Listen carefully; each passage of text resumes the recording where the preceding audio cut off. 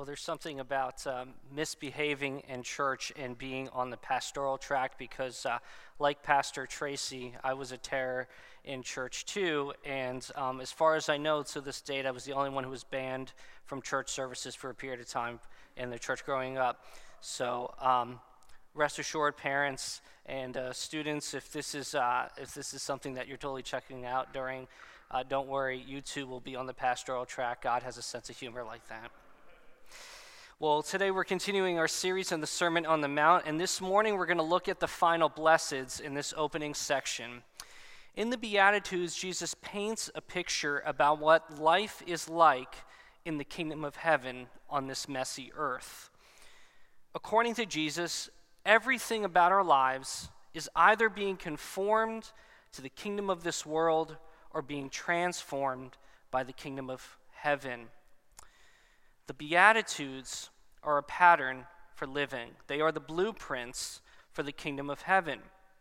They reflect God's wisdom lived out in this shaky, conflict-filled, power-struggling world that we live in. But as we've seen, God's plans look nothing like what actually gets built and praised and lasts in this world. Nothing like the display of power, deception, and violence that rises to the top. The Beatitudes disturb the comfortable, and they comfort the disturbed.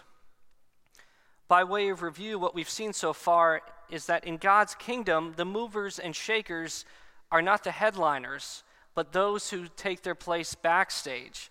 They are poor in spirit, and they are meek. God is the one who is center stage in the lives of believers. The spotlight of their lives doesn't shine on themselves, but on others. To the hurts and hang-ups in this world, to those who are in pain, they show love. They are merciful people. Their food and their drink that gives them energy in their life is to see God's will done on earth as it is in heaven. They hunger and thirst for righteousness.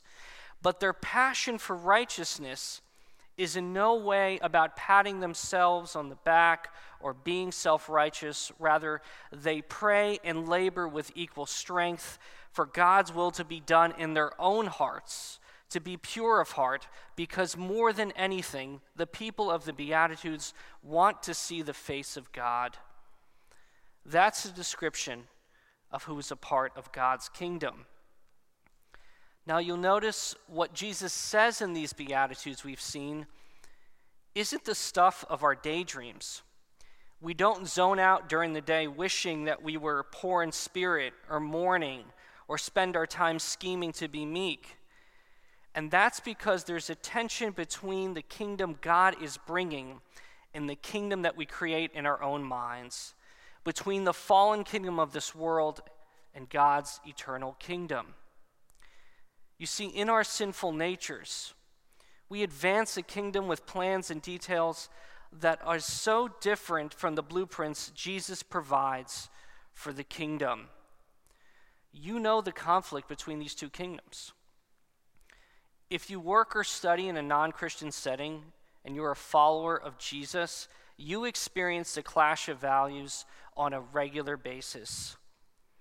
And it isn't always easy to determine what is the best Christ-honoring action in my work setting. You even find that the trends and methods in your field of study or in your job crash into your Christian faith quite often. What people say or value around you can really rattle your faith. So what would it look like to live out Jesus' Beatitudes in those settings, in your office, at home, or in school?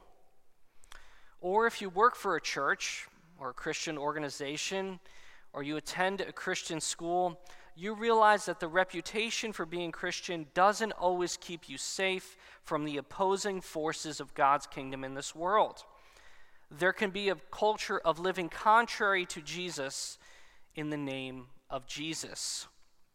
So what would it look like for Jesus' way of living that he talks about in the Beatitudes to show up at all places at church or in your Christian setting? Well, Jesus tells us here in this passage, For those who are part of God's kingdom, they will conduct their lives as peacemakers. And the response to Jesus' followers living in this way is persecution. Now, because we live in a culture that historically has been influenced by Christianity, we're tempted to believe that what Jesus says about peacemaking isn't really all that otherworldly. Jesus lived in a day where dominance and power and glory were the highest ideals, but now we've been influenced by Christianity. Who doesn't want peace these days in our society? Who would persecute peacemakers in our world? But listen to what Jesus says in John 14:27. Peace I leave with you, my peace I give to you. Not as the world gives, do I give to you. The reason that the world will always oppose Jesus' peacemaking is because it is not of this world. Even if we live in a society that has been shaped by Christianity, or we do life in a place that is predominantly Christian, the peace Jesus brings will always struggle to take hold in this world because of our sinful nature, because there are dark spiritual forces that disrupt peace, because whatever means that we try to promote peace will always have our messy, muddy handprints all over it. So with that in mind, we're going to look at this passage today, and we're going to look at it under three headings. First, the peacemaking king. Second, Christ's peacemaking people. And third, the persecuting world. So let's look first at the peacemaking king. We've said that the Beatitudes are the blueprints for God's kingdom. And when you give someone blueprints, they have to imagine, what exactly is this going to look like? But when Jesus hands the disciples the blueprints for God's kingdom, they only have to look up to see Jesus, because he is the perfect representation of all the Beatitudes. The one who says, "Blessed are the peacemakers," is himself the peacemaking king in the kingdom. The opening chapter of Matthew tells us this, that when Jesus was born, God's people were very much in exile.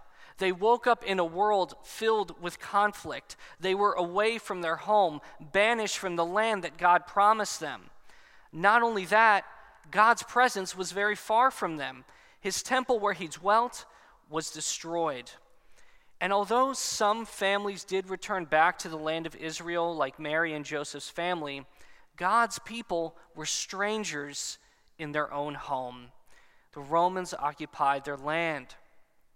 And while there was great stability and peace for the Roman Empire, God's people had no peace. They were reaping the bitter consequences of their rejection of God. They were without peace, and they were without a place, but they were never without a promise. As we heard from Isaiah, God would be sending a prince into this world who would be known as the Prince of Peace. And of the increase of his government and of his peace, we will know no end. And this prince will save his people from their sins. When the world least expected it, the Prince of Peace was born. When you read the news or work with the conflicts in your life, the conditions can seem hopeless for peace. There seems to be no place for it. But that is exactly the time in history that God's peace entered into the world through the person of Jesus. Not only was Jesus born for peace, his ministry was marked by peacemaking. In Ephesians 2:17, this is how Paul summarizes the ministry of Jesus.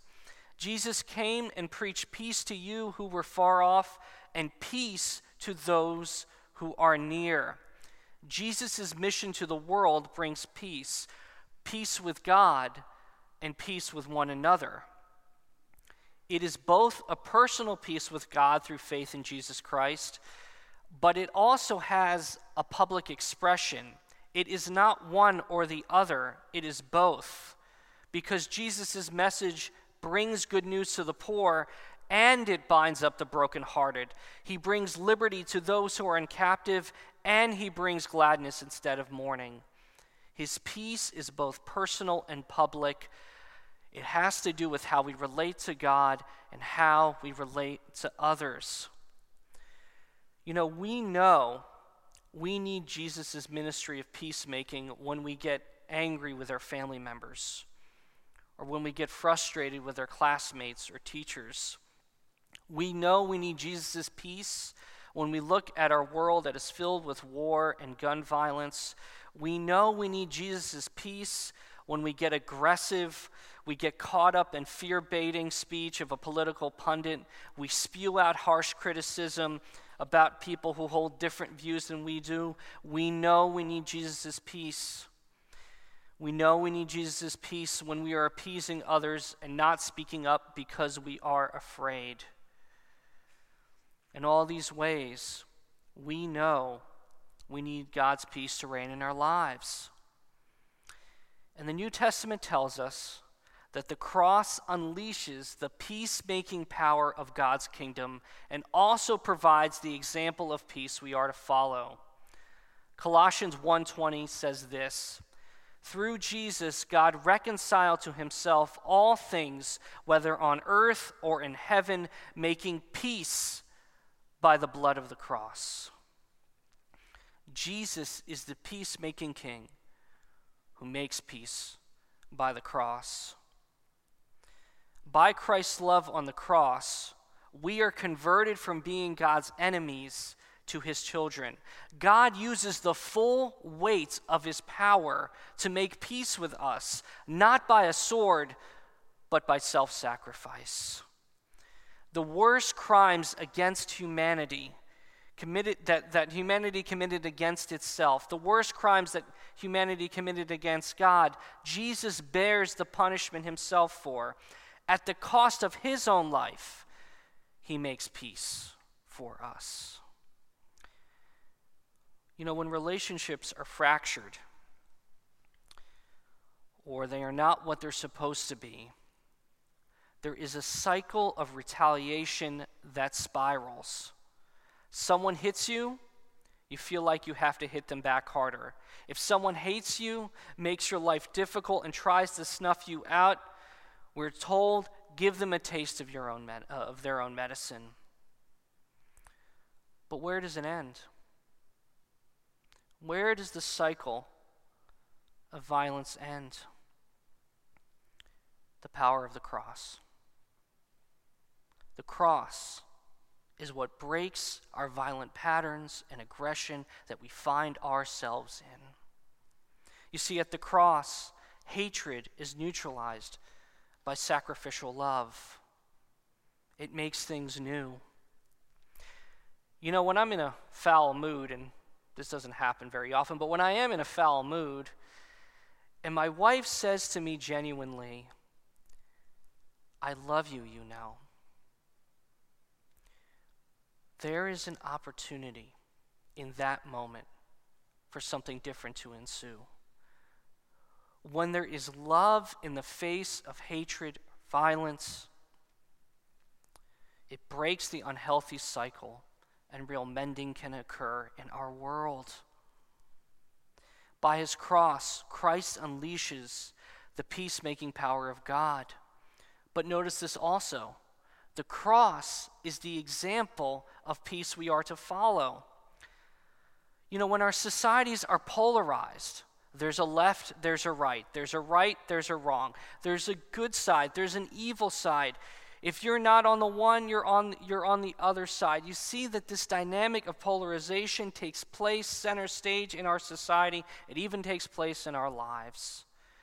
We feel like we have to stay on our side of the street, and we have to cut ourselves off from others. But the cross of Jesus shows us a different way. Think about this. Jesus is the only one who truly embodies the righteousness of God. He literally is on the right side of God. Yet at the cross, he stands in the middle. He is the mediator for sinners. That is to say, he is standing on behalf of the benefit for those who are on the wrong side. Breaks down our polarization. Many people will say they know what Christians believe, but they do not know that we love them. But if we tell them the truth without standing in the middle and sharing Christ's love, then we aren't sharing the whole truth with them, are we? This is where we need to learn from the cross of Christ. The cross of Jesus disrupts the polarization our society creates. The cross shows us that being on the right side means standing in the middle. We never abandon the truth, and at the same time, we are always ready to make for reconciliation in our world. Well, if that's Jesus, our peacemaking King, and if that's his way, then we are to be a peacemaking people. That's the second thing we see in these Beatitudes. Jesus says that those who are peacemakers will be called the sons of God. When Jesus starts his ministry and he goes to the Jordan River, he is baptized by John, and the heavens open, and the Father declares before the world, "This is my beloved Son, in whom I am well pleased." What Jesus is saying here is that those who are peacemakers resemble his character and share the privileges that he has with the Father with us. He gives us sonship. What is his by nature is ours by grace. And at no cost to us, and at every cost to him, God makes peace with his enemies. And we share in God's eternal life that can never be taken away from us. This gives us insight on how we are to be peacemakers in our society. Well, back in 2012, a well-known Christian blogger wrote a critical response to Anne Foshkamp's best-selling book, 1,000 Gifts. In it, this Christian blogger questioned her view of God and warned Christians about the potential dangers of her book. Well, instead of writing a defensive response to him, Anne invited the blogger to her home, to her family farm in Ontario, Canada. She was hoping to get to know him better and not simply the anonymous person who wrote the blog post. And such an invitation from her compelled him to apologize to what he said about her in his blog post. You see, it may have been a family farm on the plains of Canada, but according to Jesus, that farm became an outpost of God's kingdom of peace. Daryl Davis is a successful musician, songwriter, and band leader, but in recent years, he's become well known for his activism. You see, since 1983, Daryl has been taking the risks of meeting with members of the Ku Klux Klan. Through his friendship with some over the years and through his activism, 200 men left the Ku Klux Klan, including one person of the highest ranking office, who Daryl now considers a friend. Daryl is quite explicit. Why else would an African American man in our society do this? The reason he does this is because of his Christian faith. He says this: you cannot hate the hate out of a person. You cannot beat the hate out of a person. All you can do is love it out of a person. He started this work in a small town bar in Maryland. But according to Jesus, that place was an inbreaking of God's kingdom of peace on this world. Back in 2004, Pope John Paul II of the Catholic Church went to Turkey, and there he asked for forgiveness from the Patriarch of the Orthodox Church for the sack of Constantinople by the Catholic Church that killed many Christians 800 years earlier. And although they met at an ancient site, on that day, the kingdom of heaven was bringing renewal to that very place. You see, whether you are a writer, a musician, or even a pope, whether the issue is unfair criticism, racism, or an offense that happened 1,000 years ago nearly, peacemaking in Jesus' kingdom does not have an expiration date. The kingdom of heaven is coming, and it is one of peace. It is always the time to be making peace. Now, we are not there yet. And not every person we have conflict with will sit down and talk with us. Some relationships in this life will remain irreparable. But where it is possible to make peace, we are commanded, no, we are free to pursue it, because we already are sons of God. We are reconciled to God through the Lord Jesus Christ. We have nothing to lose by peacemaking. Sometimes, the way that this has to start is picking up the phone, saying you're sorry. Sometimes it means you have to ask God to help you have a forgiving heart. Very often it means you have to talk about different difficult subjects and issues with those you love. Every time, peacemaking always involves loving, listening to others. The Apostle Paul applies this teaching of Jesus well when he says this in Romans 12. Repay no one evil for evil, but give thought to what is honorable in the sight of all. If possible, as far as it depends on you, live peaceably with all. That is how we are to be a peacemaking people. Now, lastly, Jesus teaches us that one reaction that the world will have to our Christian peacemaking is they will persecute us. He says, "Blessed are those who are persecuted for righteousness' sake, for theirs is the kingdom of heaven." Peacemaking will result in persecution in this world for Jesus' followers. That's the last thing we see here. You see, Jesus says in Matthew 10:16, "Behold, I am sending you out as sheep in the midst of wolves." Already in the life of Jesus in his ministry, his disciples knew what it meant to be persecuted.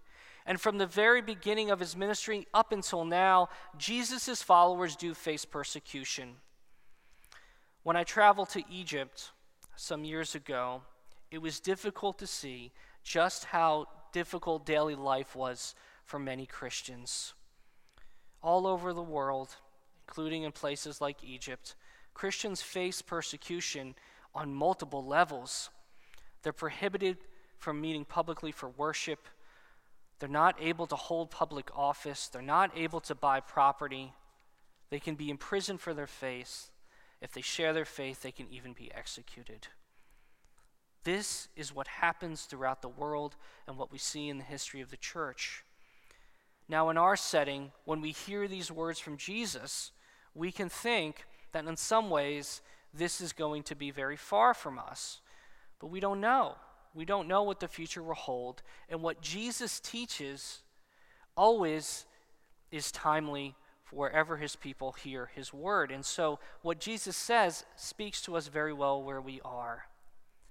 Because no matter where you live, and no matter how old you are, or no matter what you do, we will face persecution on some level for Jesus. Now, let's be clear here. The disciples are being persecuted for righteousness' sake. They're being persecuted for Jesus. They're not being persecuted because they're behaving badly. That does nothing for the cause of Christ. So we always have to check our motives, our actions, and our behaviors to see, are we really being mistreated because we're followers of Jesus, or are we misaligned? Are we not living out the way Jesus calls us to?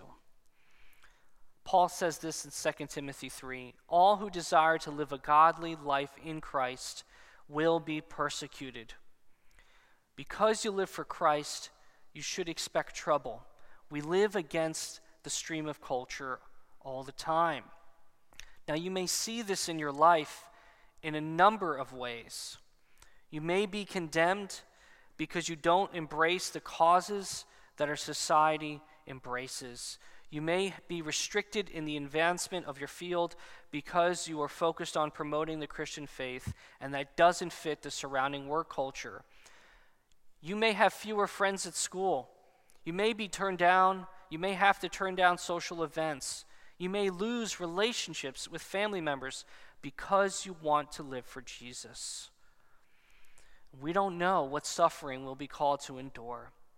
But in the face of it all, we are never to cease to be peacemakers. You remember that when the soldiers arrested Jesus, Peter takes out his sword and chops off the ear of one of the soldiers. And Jesus rebukes him for it, and he heals the soldier who is about to arrest him. You see, because in our culture, Christianity has some level of standing, some position of power, we must be reminded that we are never to wield power in a way that is contrary to Christ. We never have that right.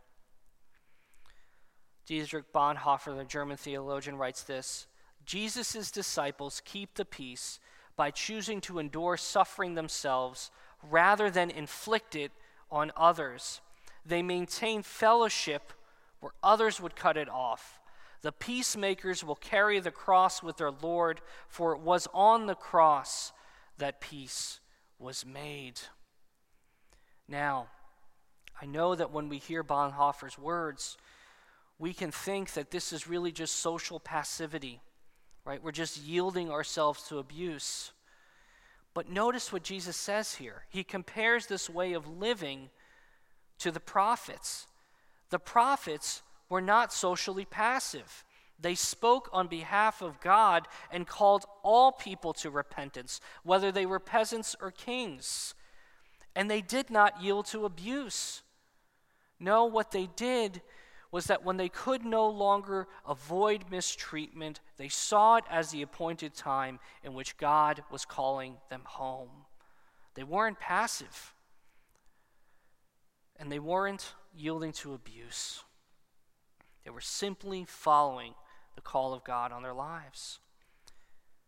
Now, oftentimes when we suffer, we ask this question: what's wrong?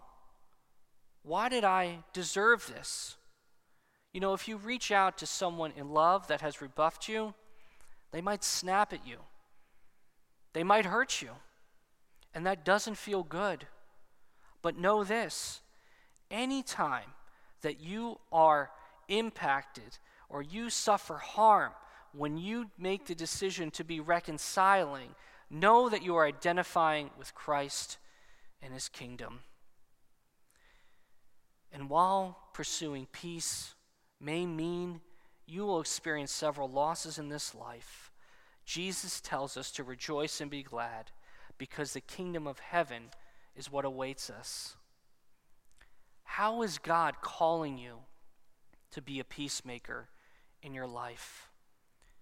Are you willing to do the difficult work of standing in the middle, not on the side, but in the thick of things, telling the truth and showing its power by giving up your life in love, by giving up your time, by giving up your money, by giving up what you have for the sake of the other who may want nothing to do with you? You may find that even as you live this way, Christians might oppose you. Christians might condemn you. But we, regardless of how people treat us, are always called to live the way of Christ, to stand in the middle. Now, there's a saying: if you stand in the middle, what happens? You get run over. No. If you stand in the middle, you stand with Christ. And if you stand with Christ, there is always resurrection. Resurrection is always the last word for us when we stand with Christ. Now, in order to live this way, we need a fresh experience of God's grace. And thankfully, morning worship and communion is an opportunity to be strengthened by the presence of God so that we can face whatever opposition may come our way. And we also at this table get a foretaste of the kingdom that Christ is bringing. May God give us the grace to live as his peacemakers in this persecuting world. In the name of the Father, and of the Son, and of the Holy Spirit. Amen. Let's pray. Lord Jesus, you show us the way of peace by the cross. Would you now, by your grace, make us more and more like you, being able to live peaceably with all, and being committed to peacemaking in all the areas of life that we inhabit. To the glory and honor of your name we pray. Amen.